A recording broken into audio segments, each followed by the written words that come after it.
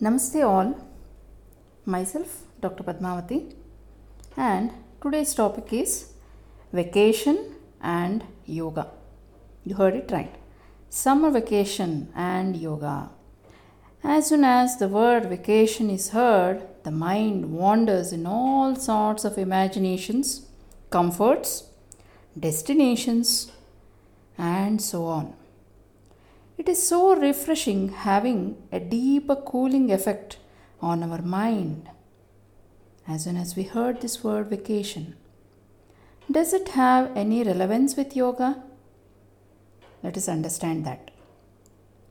Taking the reference from Mandukya Upanishad, S. Vyasa, that is Swami Vivekananda Yoga Anusandhana Samsthana, has designed a meditation called cyclic meditation, wherein the samatva, that is the balance, is attained by action and relaxation.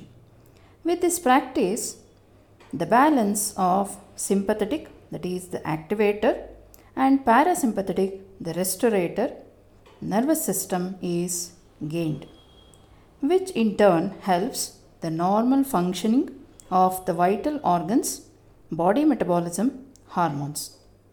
So, for a person in his daily routine or throughout his life, both action, that is the karma, and relaxation is very essential. As proverb says, all work and no play makes Jack a dull boy. Every person need to do his duties, be a student, mother, teacher, or a doctor, and then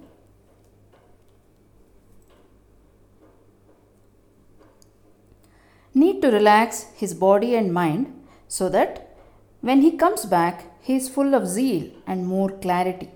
Thus, yoga is not just meditation or asana but a complete way of doing our actions skillfully and at the end relaxing fully like a corpse, that is Shavasana.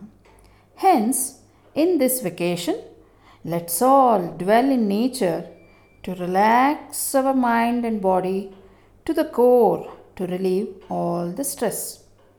And what are the precautions? Please don't rely on the smoking, drinking, drugs, etc. for relaxation. Instead, dive into the lap of Mother Nature like swimming, trekking, cycling, dancing, soothing music, and so on. So, what's your vacation plan? Thank you from Dhatri Chikitsalaya. Namaste.